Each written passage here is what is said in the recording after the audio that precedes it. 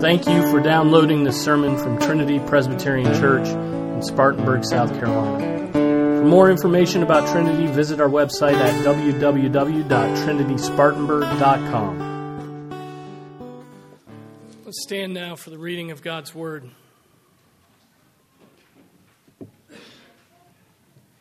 1 Peter chapter 2, and I'm going to start from verse 4 and read through verse 12. The grass withers and the flower fades, but the word of the Lord stands forever. In coming to him as to a living stone, which has been rejected by men, but is choice and precious in the sight of God, you also, as living stones, are being built up as a spiritual house for a holy priesthood, to offer up spiritual sacrifices acceptable to God through Jesus Christ. For this is contained in Scripture, behold, I lay in Zion a choice stone, a precious cornerstone, and he who believes in him will not be disappointed.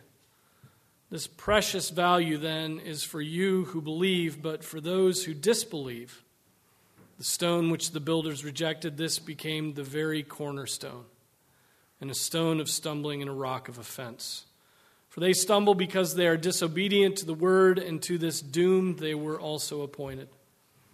But you are a chosen race, a royal priesthood, a holy nation, a people for God's own possession, so that you may proclaim the excellencies of him who has called you out of darkness into his marvelous light. For you once were not a people, but now you are the people of God. You had not received mercy, but now you have received mercy. Beloved, I urge you as aliens and strangers to abstain from fleshly lusts which wage war against the soul. Keep your behavior excellent among the Gentiles, so that in the thing in which they slander you as evildoers, they may, because of your good deeds, as they observe them, glorify God in the day of visitation. This is the word of the Lord. Let's pray. Our Father, we thank you for your word. We thank you that you have revealed your mind to us, that you have written through the hands of the apostles your inerrant and holy word. Father, I pray as we study it that we would be convicted by it, that your Spirit would be at work in our hearts. Father, we pray that you would encourage us from this word, that we would be built up in Jesus. We pray this in his name. Amen. Amen. Be seated.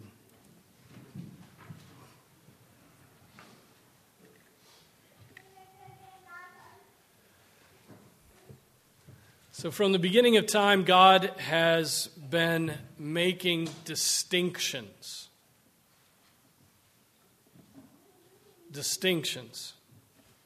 In Genesis 1, we read about some of the distinctions he made right from the beginning of time. In verse 4, we are taught that God determined to separate the light from the darkness, two distinct things, light and darkness. That was the first distinction in his creation. And Scripture goes on to say that God distinguished between the waters above and the waters below, and between the waters and the dry land, and between the night and the day, and the sun and the moon. And then finally, he made man male and female. Distinct. Should be evident to us and to all that God is a God who makes distinctions. Nowhere is this more evident than in Romans chapter 9, where a fundamental difference is laid out for us by God's determination, by God's discretion, by God's eternal and irrevocable decree. A distinction is made between those who have been shown God's mercy and those who have not. For he says to Moses, I will have mercy on whom I have mercy. I will have compassion on whom I have compassion. So then it does not depend on the man who wills or the man who runs, but on God who has mercy. For the Scripture says to Pharaoh, for this very purpose I raise you up to demonstrate my power in you, and that my name might be proclaimed throughout the whole earth. So then, God, he has mercy on whom he desires, and he hardens whom he desires. And so Scripture teaches us that one of the fundamental distinctions that God makes is between those he chooses and those he showers with his mercy and those he hardens, right? Those that are not chosen. You might ask why that would be. Why would God do that? Well, the apostle answers that question in Romans 9:2. He says, "You will say to me then, why does he still find fault? For who resists his will? On the contrary, who are you, O man, who answers back to God?" The thing molded will not say to the molder, "Why did you make me like this?" Will it? Or does not the potter have a right over the clay to make from the same lump one vessel for honorable use and another for common use? And so God is the potter, and he has a right over the clay, right? He has a right to do with that clay as he pleases. So that's one reason. God is God. That's why there are distinctions being made. Additionally, the reason that Scripture makes this point about God's sovereign power is to diminish man, to make man puny, tiny, small.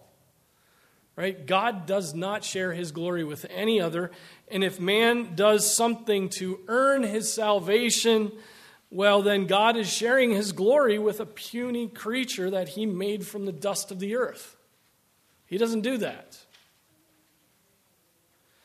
On the contrary, the Apostle Paul teaches us that salvation is by grace and that means something. For by grace you have been saved through faith, and that not of yourselves. Not of yourselves. It is the gift of God, not as a result of works, so that no one may boast. So the Apostle Peter in our passage this morning is praising God for making a grand distinction. A fundamental distinction. The distinction that will last eternally. He praises God and also uses this truth to encourage the recipients of this letter who are persecuted, who are beleaguered, right? Who are beaten down for their faith. He's using that truth to encourage these beleaguered Christians. And so the apostle is praising God for electing a particular people that will live in this world as his priests, as his nation, as his peculiar possession. And there is unspeakable glory in that truth. The God who could have condemned all of mankind determined to show mercy to some, so that those people in whom the Holy Spirit dwells could represent him on earth as his priests. He writes, quoting various passages from the Old Testament, "But you are a chosen race." We could go to many passages in the Old Testament that speak of God's choice, of him making of the Israelites his people. Here's an example from Deuteronomy 10. "Now, Israel, what does the Lord require from you but to fear the Lord your God, to walk in all his ways and love him, and to serve the Lord your God with all your hearts and with all your soul, and to keep the Lord's commandments and his statutes, which I am commanding you today for your good. Behold, to the Lord your God belong heaven and the highest heavens, the earth and all that is in it. Yet on your fathers did the Lord set his affection to love them. And he chose their descendants after them, even you, above all peoples, as it is this day." But keep in mind that the Apostle Peter is not merely speaking of the ethnic Jews when he writes of this chosen race. He's writing to and of the church, right? Those who in all times and all places have put their trust in Jesus Christ. Those who have circumcised hearts and not merely the circumcised flesh. Those who have been saved in Jesus Christ by faith. But the important point is that they are chosen. Chosen by God. Chosen. They are not those who chose God. They are those chosen by God himself.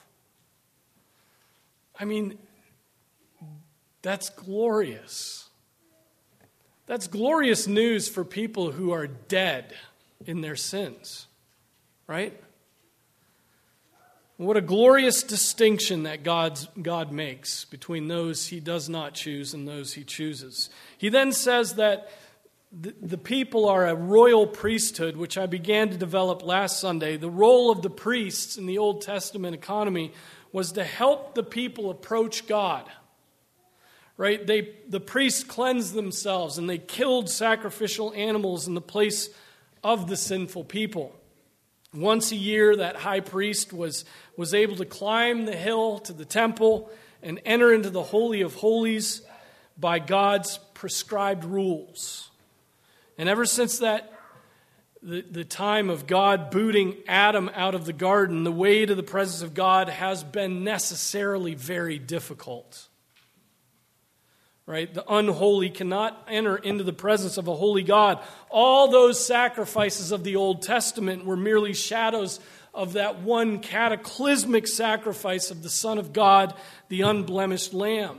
And so it's through his work as our high priest that we're able now to happily enter back into the presence of God. He's made it possible. And now, as a holy priest that enters the temple in a new and living way, after the veil was torn in two, we now live in the presence of God. That's our calling as a holy priesthood. Do you have a proper sense of the glory of that?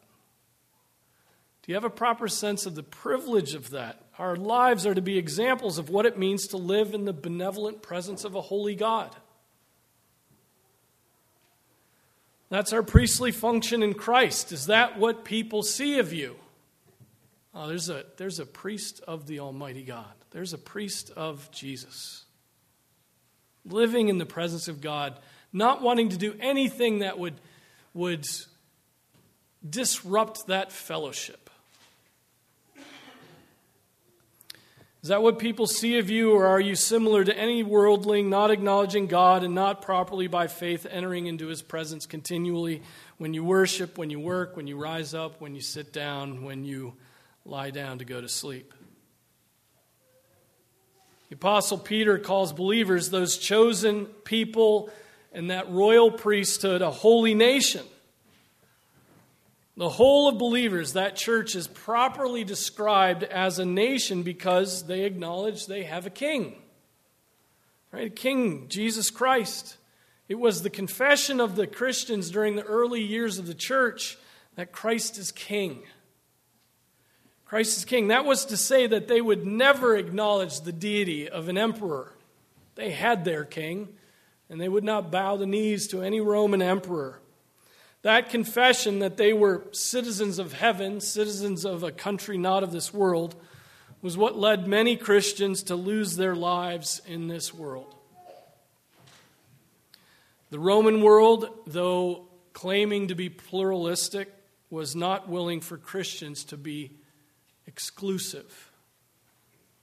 Much like our day-to-day, people are happy to let us be Christians if we are willing to combine that faith with the detritus of the world's fashions, right? Happy to have us be Christians if we put a gay pride flag out in front of our church. Happy to have us confess our Christian faith if we are okay with greed and androgyny and effeminacy and transgenderism and diversity. But as soon as we make exclusive claims that Christ is the only king and his laws are the only laws, and the emperors are not anything, well, then we're unfit for the powers of this world, right? Unfit. The invisible church, the chosen people throughout all history, form the only lasting nation on the earth. Empires rise and fall, but the kingdom of God endures forever. And so the Apostle Peter, remember, these people are being persecuted for their faith. So the Apostle Peter is encouraging these beleaguered Christians to remember their true citizenship, the enduring nation they belong to, because they're tempted, just like we are, to base all of their hopes on what is temporal. Base all of their hopes on what they can touch and feel now. But we know better than that, because we look not at the things which are seen, but at the things which are not seen. For the things which are seen are temporal, but the things which are not seen are eternal. Eternal. So you've been chosen by God, you enjoy His presence as a royal priest, and you are a citizen of the only enduring nation. I mean, what more do you want? Is that enough? Well, according to God, that's not quite enough. He's going to give you more. We are a people of God's own possession. People of God's own possession. Remember, the people of God were rescued by God out of their slavery in Egypt. Right? When they came to the foot of Mount Sinai after the armies of Pharaoh had been defeated, we read this. In the 3rd month after the sons of Israel had gone out of the land of Egypt, on that very day they came into the wilderness of Sinai. And when they had set out from Rephidim, they came to the wilderness of Sinai and camped in the wilderness, and there Israel camped in front of the mountain. Moses went up to God, and the Lord called to him from the mountain, saying, Thus you shall say to the house of Jacob and tell the sons of Israel, You yourselves have seen what I did to the Egyptians, and how I bore you on eagle's wings and brought you to myself. Now then, if you will indeed obey my voice and keep my covenant, then you shall be my own possession among all the peoples, for all the earth is mine, and you shall be to me a kingdom of priests and a holy nation. Right, these are the words that you shall speak to the sons of Israel. Clearly, the Apostle Paul has that passage in mind. Peter has that passage in mind as he's writing this to his beloved Christians. But note the tenderness and intimacy of God's bringing His people out of Egypt. He did not merely draw them out and set them free. Right? He drew them to Himself, it says. He bore them on eagle's wings and brought them to Himself. This is language of covenant, or perhaps more clearly, this is the language of marriage. This is marriage language. God is the husband and the church is His bride. God does not merely set us free, He binds us to Himself. Right? And He binds Himself to us with an oath. He has pledged His troth to us, as the old Cranmer liturgy says. Right? Husbands, love your wives just as Christ also loved the church and gave Himself up for her, so that He might sanctify her, having cleansed her by the washing of the water with the word, and that He might present to Himself the church in all her glory, having no spot or wrinkle or any such thing, but that she would be holy and blameless. And so we're chosen by God's grace to live in His loving presence in an enduring nation, bonded to Him by an eternal covenant love in marriage. That's what you have in Christ. So if you've lost sight of the glory of your faith, remind yourself of those things. God has, by His own initiative, showered you with the richest and most enduring blessings. If you're in Christ, there will never be a time when these truths will not burn deeply into your hearts, right? And give you the greatest comfort that any man could possibly know. In his commentary, Calvin helpfully summarizes, he says, there is further, as to these benefits, a contrast between us and the rest of mankind to be considered. And hence it appears more fully how incomparable is God's goodness towards us, for he sanctifies us who are by nature polluted. He chose us when he could find nothing in us but vileness and filth. He makes his peculiar possession from worthless dregs. He confers the honor of the priesthood on the profane. He brings the vassals of Satan, of sin, and of death to the enjoyment of royal liberty. What an incredible honor he has shown toward his people through, though all of us are dead, born dead in our sins. So these indicatives lead to some imperatives. In other words, given what God has done, there comes with that certain responses that he expects from us. Obligations, though, is not the right word. Right? It makes it seem as if God's commands are burdensome, or a chore, or something that we don't enjoy doing. Right? That's ridiculous. God's priests should happily engage in behavior that brings their God glory. What priests serve their God half-heartedly? So it's our joy to follow what God has done with appropriate living, with hard living. Right? The apostle writes, so that you may proclaim the excellencies of him who has called you out of darkness into his marvelous light. For you once were not a people, but now you are the people of God, and you had not received mercy, but now you have received mercy. So the calling we have as chosen priests, married to God and living in his eternal kingdom is this: proclaim the excellencies of God. That's it. Proclaim his excellencies. Does this mean just going about being an obnoxiously positive person who always says glory? Well, it doesn't merely mean that. Some of us could start there. Right? Proclaiming the excellencies of God should be the fundamental goal of your homeschooling. Right? Proclaiming the excellencies of God should be the reason you testify at a subcommittee hearing at the State House on a bill that would stop killing God's image bearers.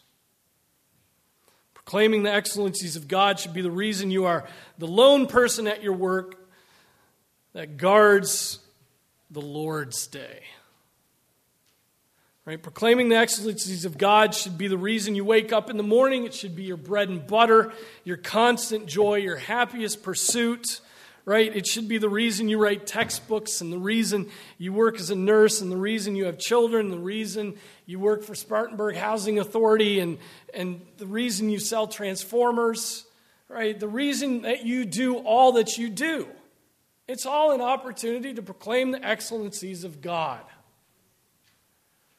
Whether then you eat or drink or whatever you do all to the glory of God. How do we proclaim his excellencies? Start by just talking about what he has done for you. He's chosen you. You needn't manufacture some standard of righteousness that you lie about keeping. He's chosen you. He's done the work. Right? He's made you a priest, so you needn't go along with ungodliness. He's placed you in his kingdom, so you needn't live like this world is your home. It's not. He's married you, therefore you can resist the siren call of all other gods. Right? He's brought you out of terrible darkness, and you now live in his marvelous light. You once were not a people, now you are. You had not received mercy, and now you have. And then the apostle Peter gets more explicit. He says, "Beloved, I urge you as aliens and strangers to abstain from fleshly lusts which wage war against the soul. Keep your behavior excellent among the Gentiles, so that in the thing in which they slander you as evildoers, they may, because of your good deeds, as they observe them, glorify God in the day of visitation." So, as guests of this world that properly belong in another world, we are to wage a war against fleshly lusts. Whereas we see worldlings serve their lusts, they pursue them, and they're promoting them, and they're walking toward a cliff of their self-destruction because they're at peace and in love with their unbridled passions, right? The children of God, not so. They're engaged in warfare. They're in battle. They're in agony, battling against their fleshly passions. Notice that the Christian's fleshly lusts wage war against him. That's what our passage says. It says that your fleshly lusts wage war against your soul. The enemy is those fleshly lusts because those fleshly appetites and lusts are seeking to overcome you. They're seeking to overcome your soul. And therefore, the Apostle Peter, a man acquainted with passions of the flesh, right? The man who denied Jesus 3 times. He says, abstain from them. That's what our translation says, abstain from them. The Greek word perhaps has a more strong feel to it than abstain. It means to hold back or to keep at a distance. Keep those fleshly lusts at a distance. Right? Just like any threatening enemy, we should keep our distance, particularly when they are prepared to wage war against us. In warfare, you do not let the enemy come close to you. You seek out the enemy as to keep it at a distance from that which you are seeking to protect. That's a way of minimizing the impact of that enemy. So too, we are to keep those lusts of the flesh at a distance.